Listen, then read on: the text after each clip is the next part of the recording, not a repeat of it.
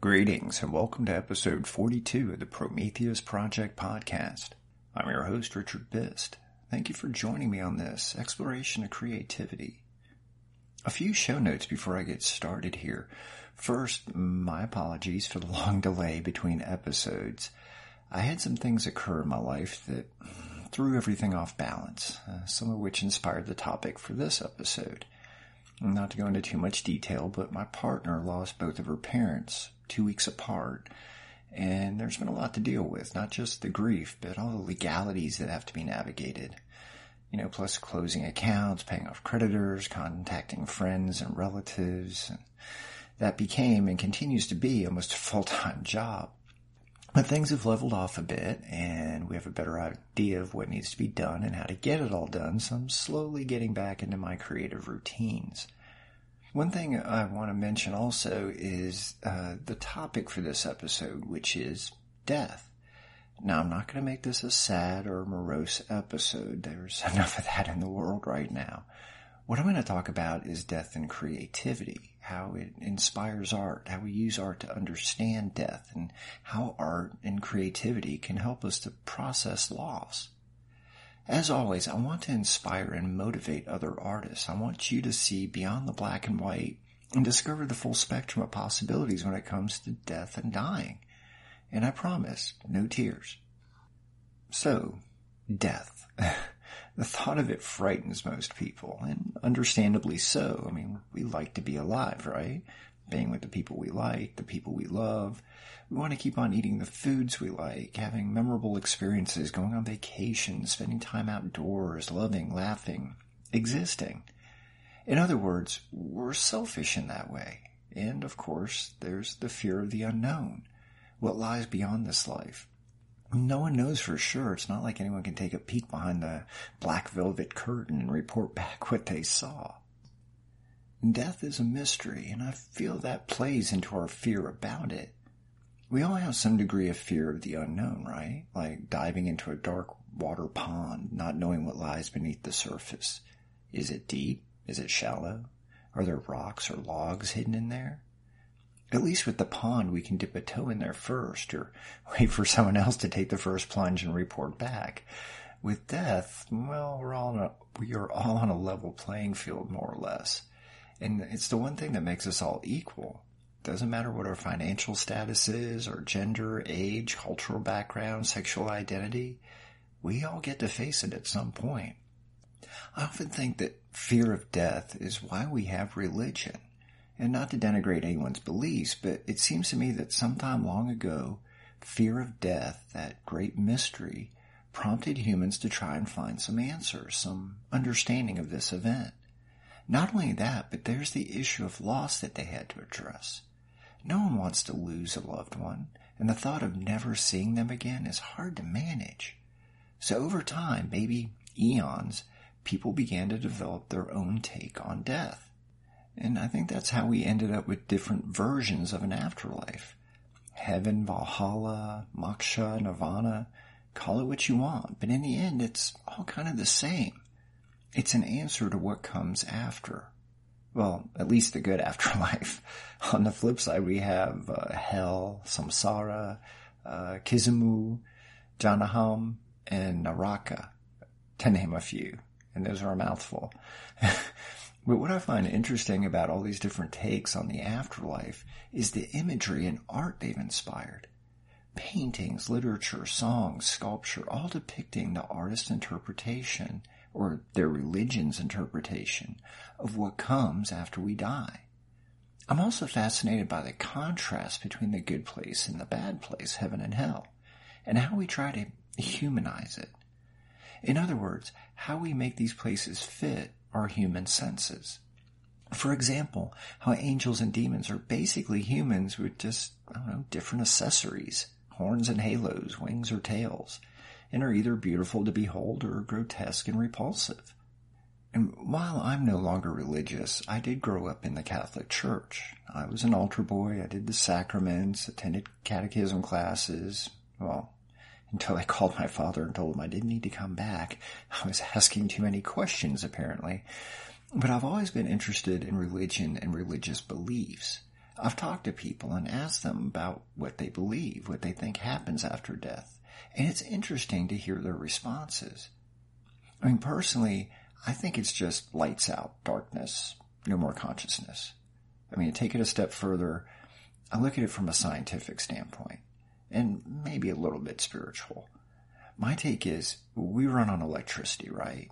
The synapses in our brain, our nerves, they all run on electrical charges, static that makes us breathe, our hearts beat, our muscles move. In a closed circuit, electrons are never really depleted. They just run and run and run. So when we die, I believe that energy, those electrons, leave us and return to the universe. I mean, maybe they become dark matter. Maybe they're absorbed by the sun or hitch a ride on a comet.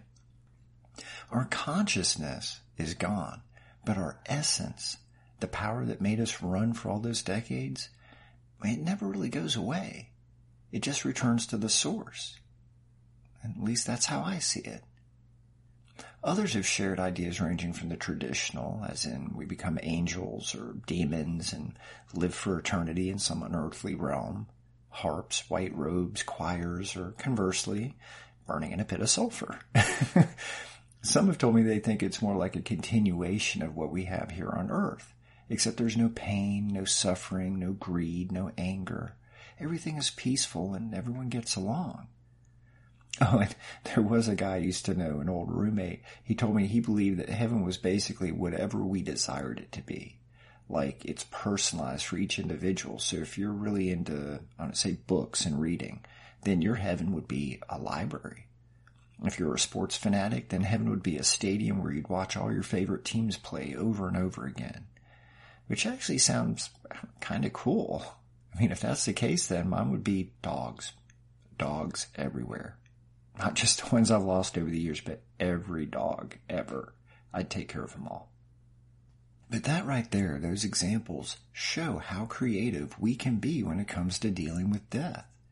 Even people who aren't creative or don't consider themselves creative can come up with some interesting scenarios.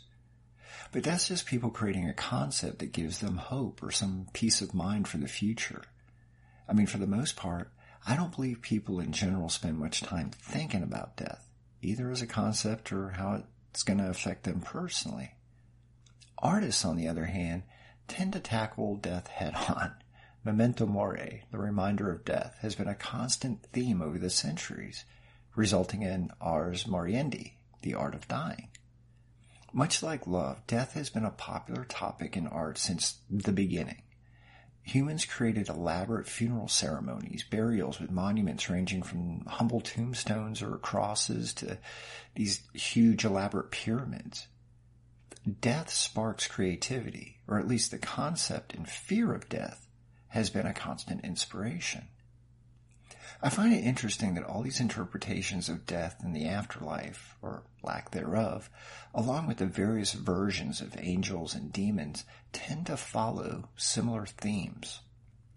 Hell is always depicted with reds and blacks and dark colors, while heaven is always white, lots and lots of white, with bits of gold thrown in for good measure. And really, this crosses cultures and religions, which makes me wonder if these similarities are coincidental or somehow ingrained in us. As I noted a few minutes ago, death is a part of every life, although sadly some of us experience it far more than others. People in war-torn countries, for example, or where famine or disease run rampant. Others just have bad luck, losing family members and loved ones to random chance or bad genetics. And personally, it's been a part of my life since I was very young. I mean, I lost my birth mother when I was 4 years old. I lost several friends and family members through my teens and 20s. I lost my father just over a decade ago. And more recently, both my in-laws. In addition, I've lost 8 dogs over the years. Some naturally, some had to be euthanized due to ill health. None of these were easy. But over the years, I've used my creativity, my writing mostly, to work through the grieving process, to remember the people and the pets, and in a way, memorialize them. You know, it's said that no one is really gone until their name is said for the last time. That's why every once in a while I go back and reread what I've written about those I've lost. And occasionally I simply sit and say all their names out loud, including the dogs, just because. But I've also written many poems in remembrance of those lost, and pages in my journals. Some of it's emotional, working through my grief, but some of it's also celebratory, remembering good times, things I've learned, shared experiences. That, in turn, has inspired me to tackle death a bit differently when it occurs in my fiction. What I mean is, I feel like when I used to write something like a death scene or work with a character that's dealing with death in some way, it felt sort of, sterile, generic. I think I was writing about death while keeping it at arm's length. But as I've experienced more death in my life, I've become more familiar with it, more comfortable. I think this change is a reflection of how I see death personally. I'm not necessarily scared of death or of dying. It's not like I'm looking forward to it or embracing it, but I've gotten to a point in my life where I accept it. It's going to happen. Hopefully later rather than sooner, and I'm not going to go quietly into that good night. Whatever happens, I'll do what I can to keep living. I won't be happy either because all the things I'll be leaving behind, my partner, my dogs, warm summer days, the smell of the ocean. But I also know that once I'm gone, well, I probably won't know the difference. Flip the switch, lights out, end scene. Perhaps that's a cavalier attitude, but I don't mean it to be. Death, however, also influences my writing. I tend to lean towards dark themes in my fiction, things that go bump in the night, strange, dreamlike imagery, and traveling odd paths and twisted corridors. I think it's my way of exploring the concept of death, coming to terms with it in an abstract way, much like many other creative types. If you look over any branch of the art world, painting, literature, sculpture, music, whatever, you'll find several centuries worth of artists exploring death. Dante's Divine Comedy, for example, feels like it's his way of exploring death and what comes after it, with all the religious influences of the time thrown in on the ink-stained pages. To me, it's him thinking it through as if he's saying to the reader, this is my interpretation of what the church says is going to happen. There's a lot of that during the Middle Ages, the Restoration, the Renaissance, right up to today.